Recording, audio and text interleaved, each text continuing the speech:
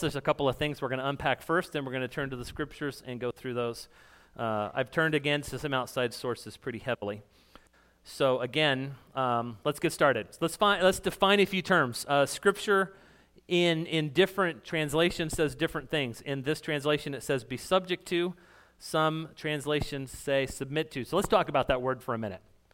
To understand that word, let's talk about what it's not. So we're going to go through several what it's nots first.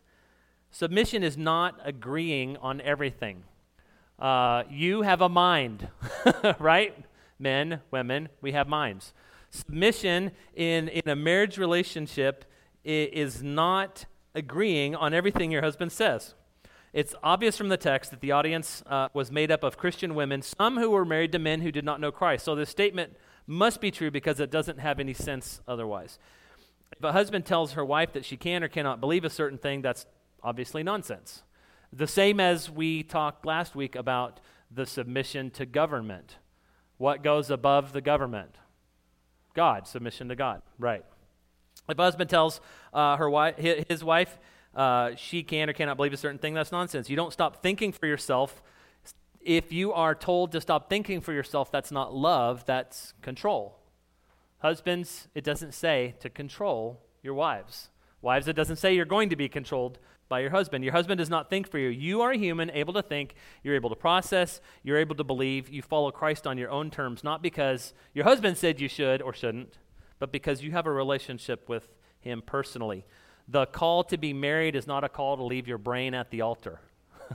You are still, and I don't think I know any women who have done that, right?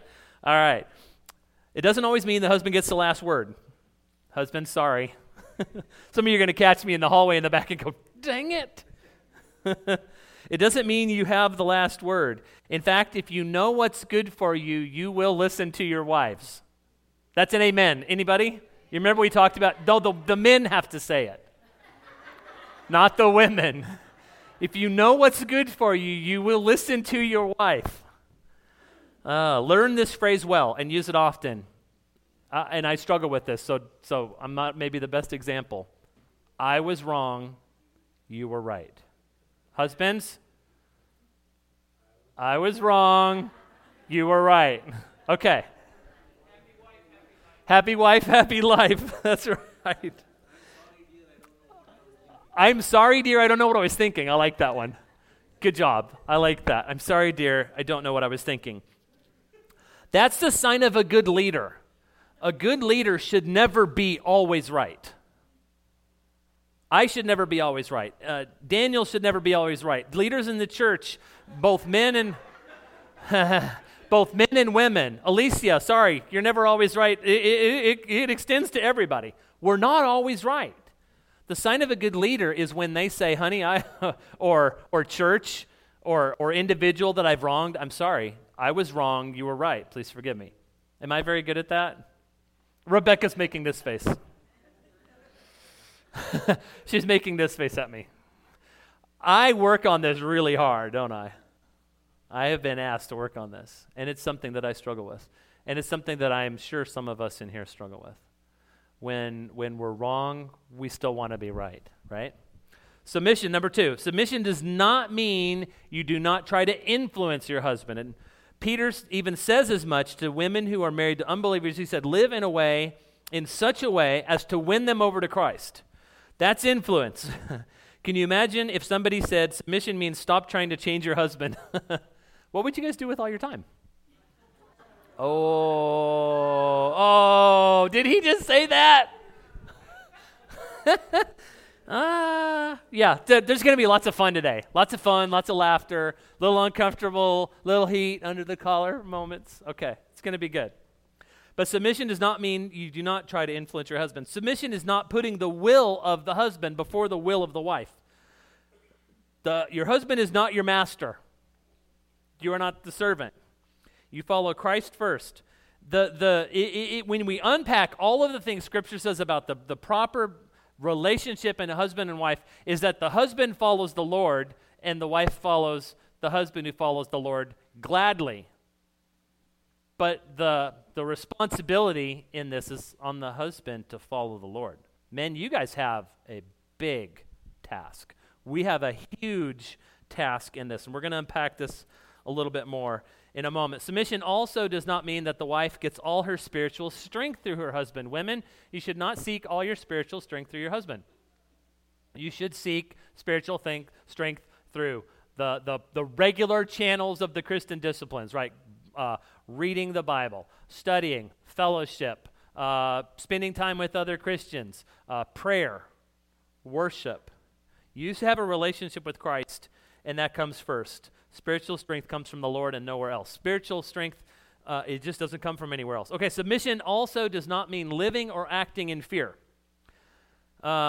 I believe Scripture teaches men are called to a unique kind of leadership in marriage, and I believe women are called to a unique kind of submission in marriage, and the two roles are complementary. We're going to unpack this more. In light of what submission is not, a good working definition, I think, of what that looks like in marriage is this.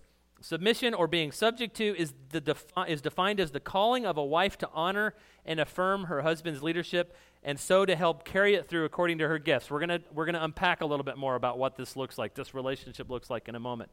But the husband has a role too, and that is to love his wife. Anybody know? As he loves his own body. We're gonna unpack that in a moment too. Now, the second tricky thing I want to unpack here is, what did the author of 1 Peter mean when he said, showing honor to the women as a weaker vessel? Any women that you read that and you were like, bristle? Ugh, weaker vessel? What is he saying? I believe the writer of 1 Peter here was making a simple statement based purely on biology. Men's and women's bodies are different. Muscle mass is different. Bone mass is different. Structure is different. Notice I'm saying this is physical, purely in physical strength. In the sports, we level the playing field by having men's sports and women's sports, especially in Olympics. We have men's swimming, women's swimming, men's track, women's track. We have all of the different sports divided out. I think that is what the author of 1 Peter is driving at here. It's for us to remember that God created us uniquely different, and we're going to unpack that more in a moment as well. But look at what Peter is not saying. Here's what Peter is not saying about this. He is not saying that these differences mean women are something less. He's not saying that. He's not saying men are here and women are here. That is not what he is saying at all. He's not saying that weaker is bad and stronger is good. What he is saying simply is that women are due respect because of the way God created them. God created women the way he did. He created men the way he did, and men respect women. Women respect men. The idea of men and women being different is under attack in our culture, isn't it? Wildly under attack. The world wants to make men and women the same, and they are not the same. Scripture teaches very clearly men and women are not the same. We go back to Genesis and we study through Genesis. It says the Lord God made man and he made woman, and they were different and they were good. When God put his mind to it, he created us in his image, and it took man and woman to complete that image. We are image bearers. If you remember, we studied back in Genesis. He gave men and women his image, and it took man and woman together to complete the reflection of what God's image is.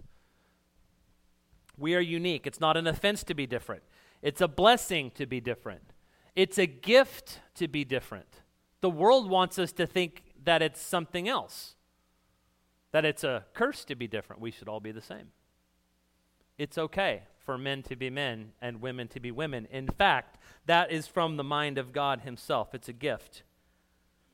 In the beginning, it says in Genesis 2:18 that God created, well, it says before that, God created man and woman for one another. In verse 18 of chapter 2 of Genesis, it says, the Lord said, it is not good that the man should be alone. I will make a helper for him. Now, we're going to unpack the word helper in a minute, because that word probably sits wrong with some people, because we've overlaid our idea of Western American culture of what a helper is. When I was talking with Lydia about this, she said it makes her think of when she was a young mom with young children, and she would say, come be mommy's little helper and, clean your room. And that's not what this is saying here. Women were not created to be daddy's little helper. That is not what that is about. We're going to unpack that in a minute. Genesis 20 and through 22, it says, there was not found a helper fit for him. If you remember, God brought all the animals, and Adam named them, and among all of the creation, there was nothing found that was fit for man. And so the Lord God caused Adam to fall into a deep sleep. While he was asleep, he took one of the ribs, closed the place with flesh, and of that rib, the Lord God had taken from man, he made into a woman and brought her to man. I don't know about you, but my response to this is, thank God, I don't want to have to do this alone. I love living life together with Lydia. We have our moments. I fail to say, you're right, honey, and I'm sorry. I love our relationship. I'm so glad that I don't have to do it alone. And we've got to understand this. I'm not capable of living this married life without her. It just doesn't come to me. This isn't very culturally appropriate right now, though, because we have generations of young people, male and female, who think they don't need each other anymore. We need each other. God created us in his image, male and female, for a purpose. The author of 1 Peter here calls women the weaker vessel, but note that our Creator first looked at man when he said, oh, there's man, he needs somebody. He needs the counterpart. He needs the offset, the other piece. Man without woman and woman without man would be incomplete. Now, I've got some text from a book I want to read. It's about biblical femininity. It's a great book. So I'm just going to read a little bit of this because I want you to kind of get an idea of what we're talking about here. It says, the Bible reveals God created mankind in his own image, male and female. This means that God is the one who created the distinctiveness of maleness and femaleness. Gender is not a false construct of society.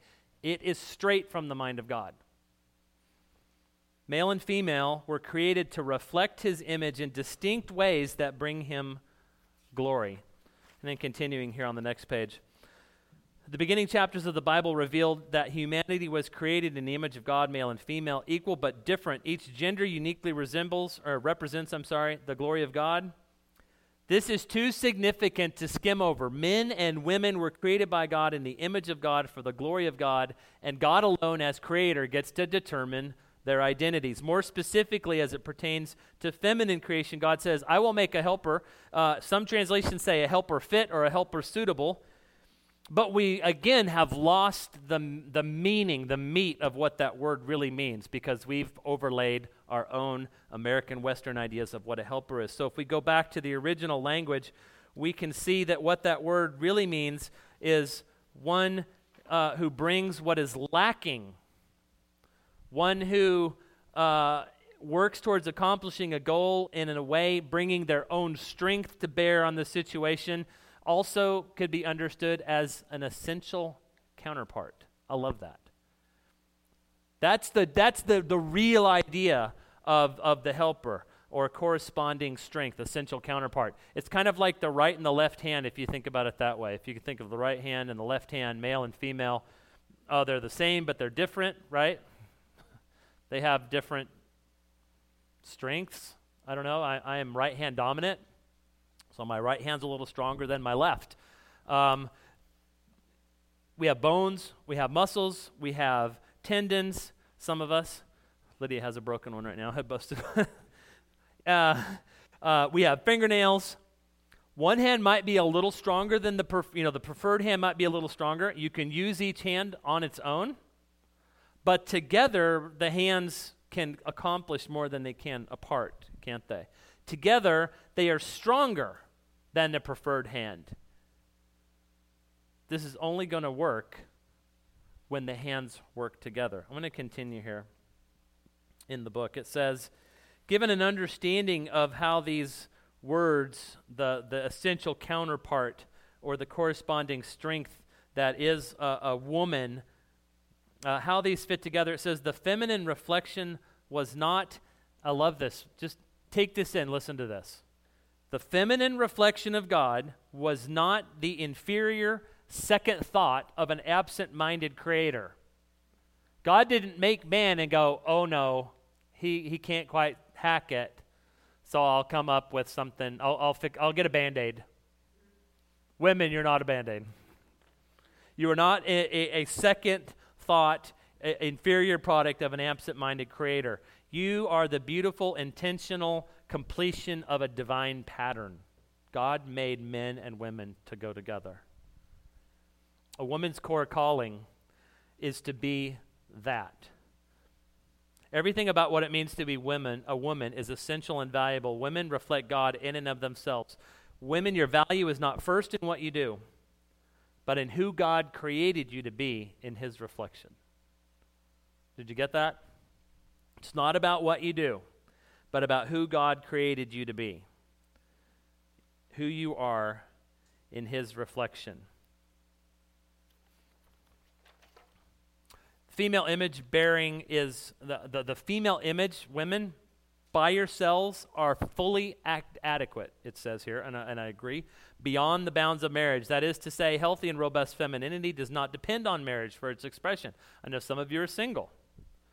It is expressed fully within the context of community and interpersonal relationships. So being unmarried doesn't make you less of a woman. Being married doesn't make you more of a woman. Those are different roles. This is an important distinction because we talk about identities and roles. Roles are temporary often. The role of mother might last for decades. The role of student or the role of career woman, those things can be short. Sometimes they don't span a lifetime. Some other roles, student, employee, athlete, single, married.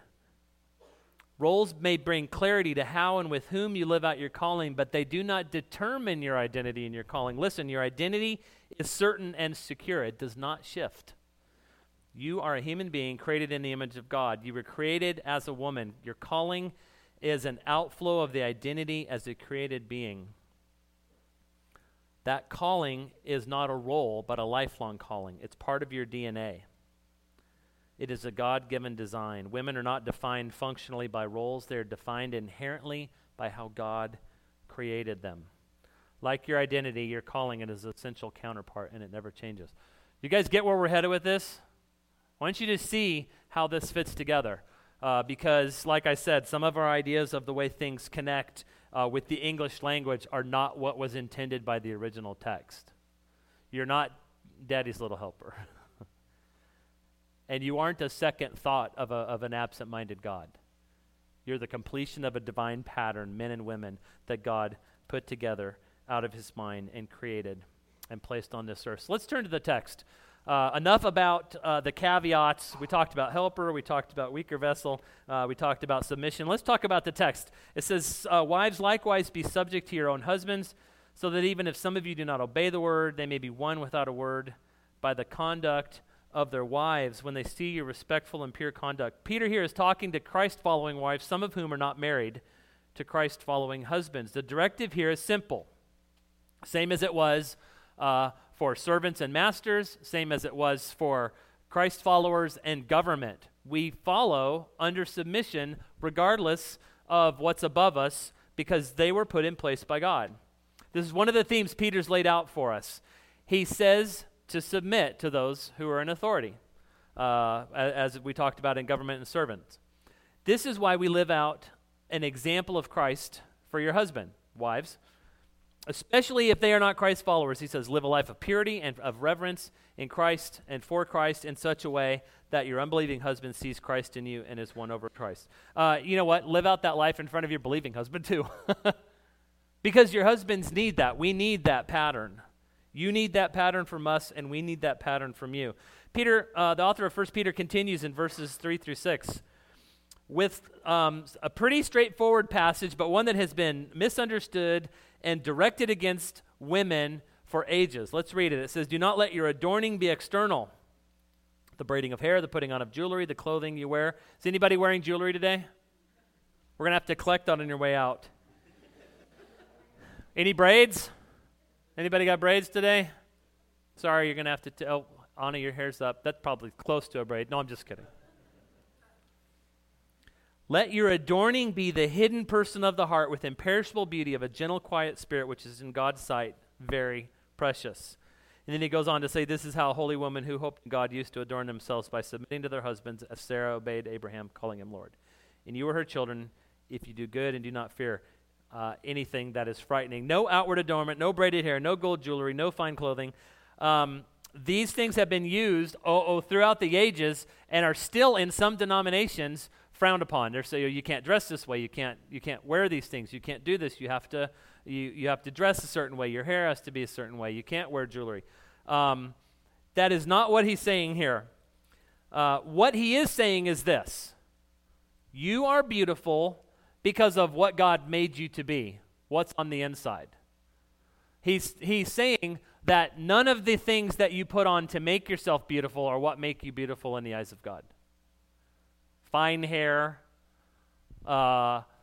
jewelry, fancy clothing. I mean, I like, it doesn't say husbands don't do that. But that's not the point, right? He is not saying, don't do these things. Don't wear these things. Don't dress this way. Don't do your hair this way. He is saying that women are beautiful precisely because of what's on the inside. This is a battle in our culture too, isn't it? Because our culture tells young women that beauty is something other than what's within. And so people have image problems, and they have body image problems, and they have all of the disorders that can come along with that. Christ and his transformation is what makes you beautiful. You're beautiful because Christ made you. Because in the mind of God, he imagined you, and he created you the way you are. Mothers and daughters, do not give way to fear. Do not give way to self-doubt. Don't give way to self-loathing. This is what the enemy wants to do. And the world is going to make it seem like beauty is something other than what it really is. But beauty is on the inside. What really matters and what has always mattered is who you are in Christ and what Christ has created in you. The specific gifts and abilities and personality that he has given you. What really matters are those things. Everything else is optional. Appearances are optional. Dresses, well, you should wear something. I almost said dress is optional, but let's not do that.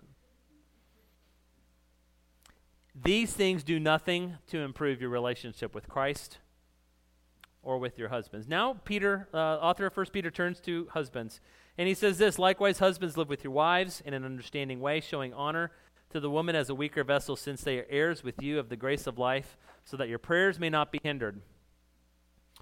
Being a husband, according to the teachings we hold to Scripture, has never, ever been about keeping a woman down. That is not the role of a husband. Not to keep women in control or somehow corralled or somehow held back or hindered. Husbands should always be, and in every way, treating their wife with respect, remembering that the wife is a co-heir with man of Christ. You're co-heirs. It's not first place and second place. It's same place.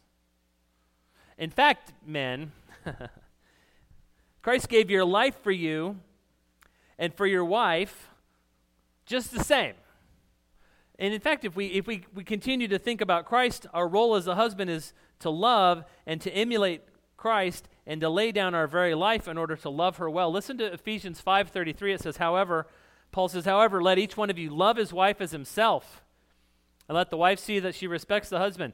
Love your wife as you love yourself. That's a tall order. Any of you men, you love your wife the way you love yourself? I don't see any hands. Love your wife as yourself. How tall an order is that? Because we're selfish, right? We're selfish. Husbands, men, stop being so selfish. We have to stop being so selfish. You want a 1 Peter wife? You have to be an Ephesians husband. You want a 1 Peter wife? You have to be an Ephesians husband. You want to be first, but Christ says you should be second. You want to be served, but we take a page from the life of Christ, who said, I came to be not served, but to serve others. That's our role. I don't know what your house was like, but some of you who are older probably grew up in the house where the wife waited hand and foot on the husband. You may still have that house. I don't know. That's not what we're talking about here. Maybe it should have always been that the husband was waiting on the wife. Husbands are like, duh, why are you saying that? But if we're going to emulate Christ, if we're going to be Christ, Christ came to lay everything down for everyone else. And that is our role as husbands, is to lay everything down for our wives. Instead of wanting to be served, we serve. If Jesus Christ, the Son of God, could bend down from heaven and become the Savior servant, is it too much to ask that we could do the same? We're not God, and we're already here. Love your wife, serve your wife, lay down your selfishness for your wife. Again, Paul in Colossians 3 explains what love, real Christ-like love looks like. Here in Colossians 3, 12 through 14, it says, "Put on then, as God's chosen ones, holy and beloved, compassionate hearts, kindness, humility, meekness, and patience." Does that sound like you guys? Does that sound like us men? I'm going to read those again. Compassionate hearts, kindness, humility, meekness, and patience, bearing with one another. If anyone has a complaint against one another, forgiving one another, as the Lord has forgiven you, so you almost forgive.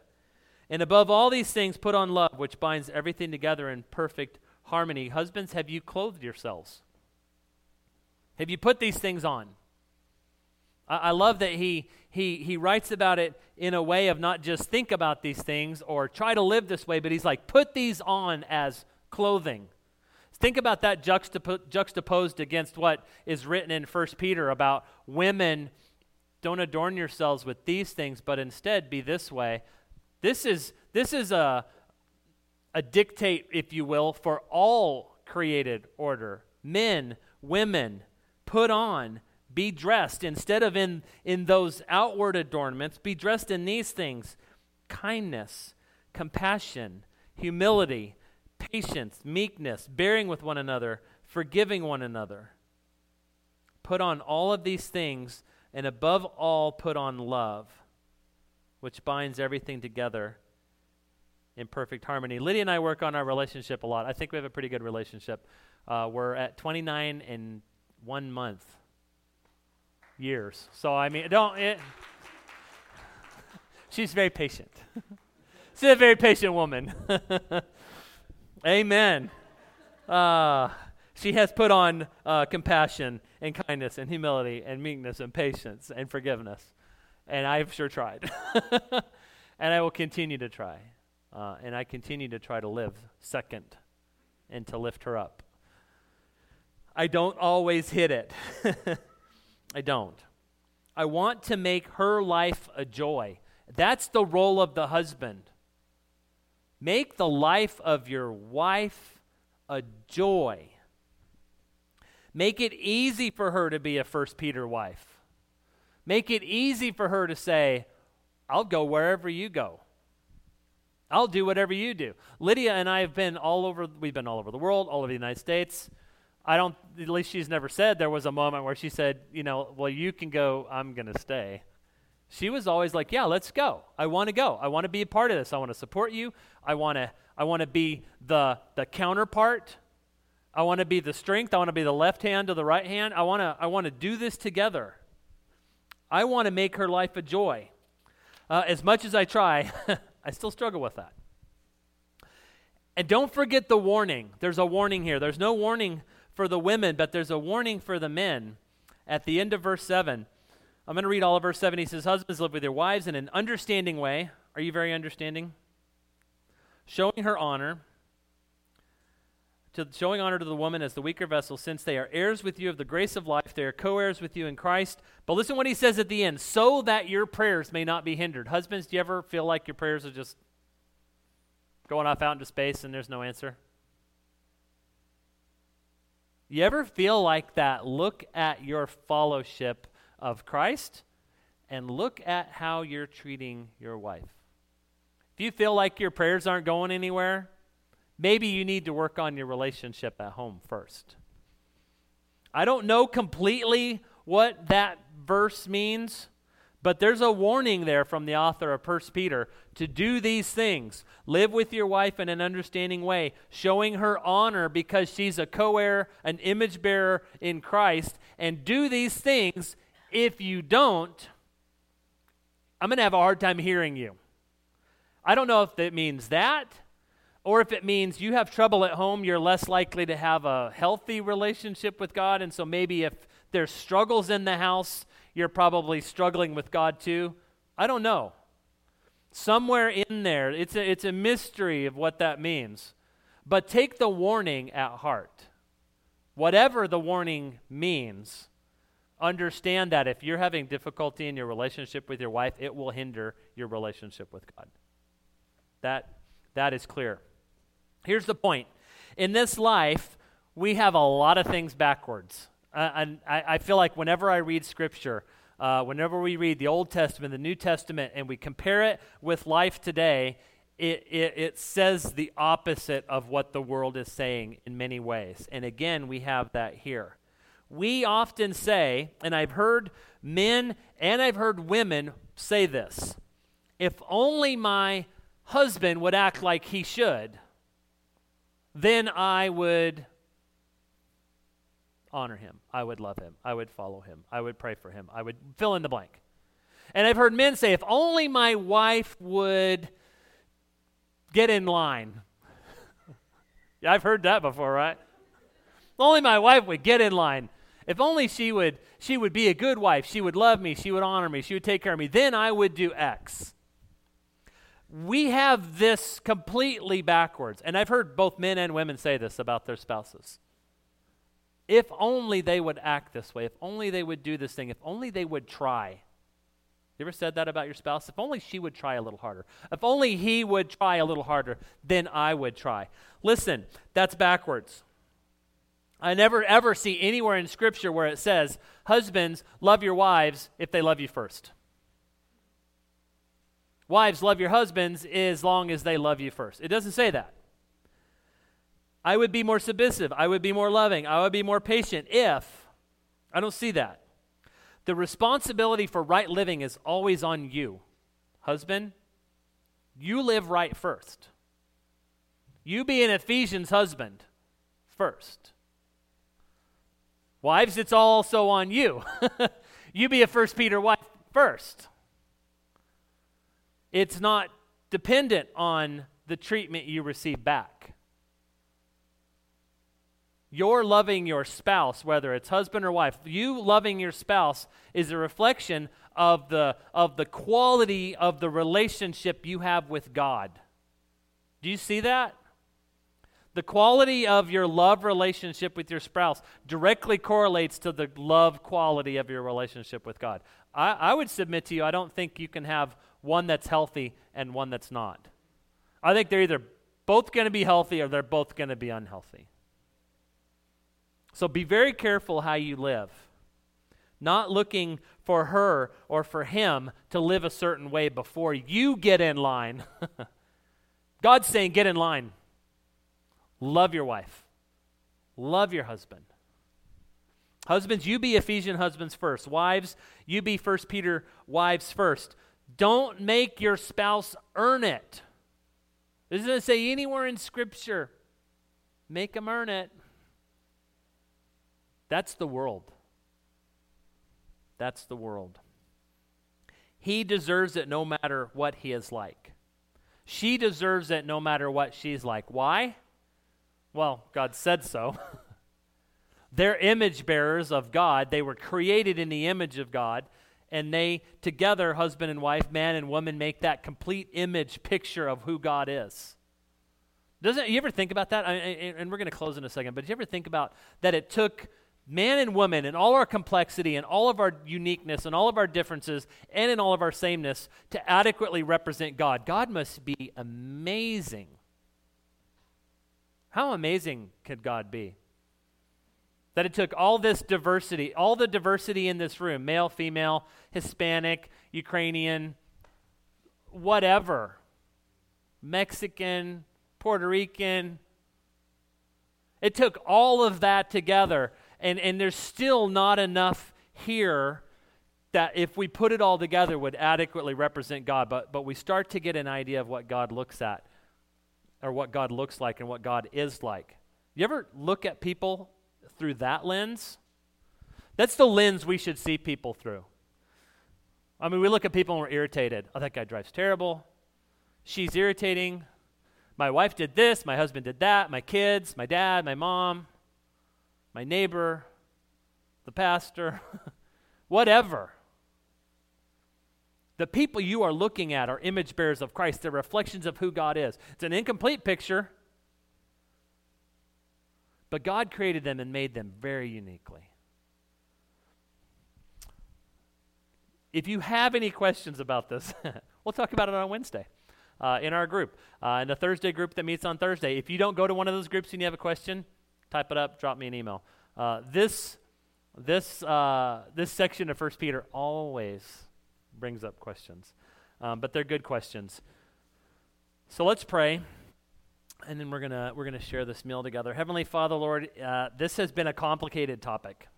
I pray that you add understanding to what we have unpacked today, Lord, that we might. Sometimes it's hard to even know what to ask, Lord. Help us to recapture what it means to be the unique male and female that you created us to be.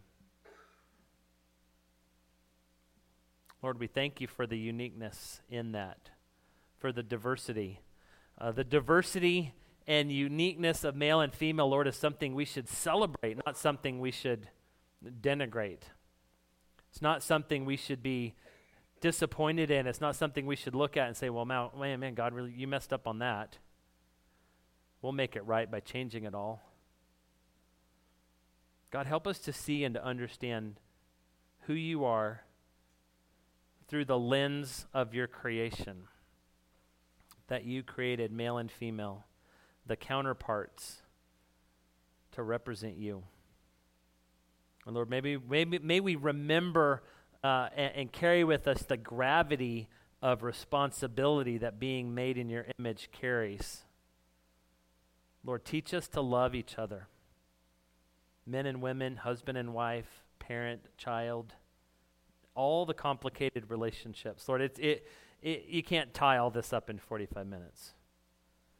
But Lord, work in our hearts, work in our minds, work in our attitudes. Teach us what it means to be 1 Peter wives and Ephesians husbands.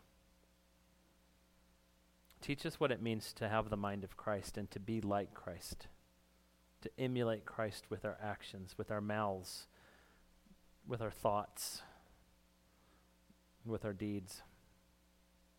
Lord, we love you, and we want to honor you in this, Lord. I pray that you'll lead us to do these things. And in the words that we read in Scripture, above all of these things, Lord, may we put on love that binds all things together in perfect unity. Lord, teach us to love. In Jesus' name, amen.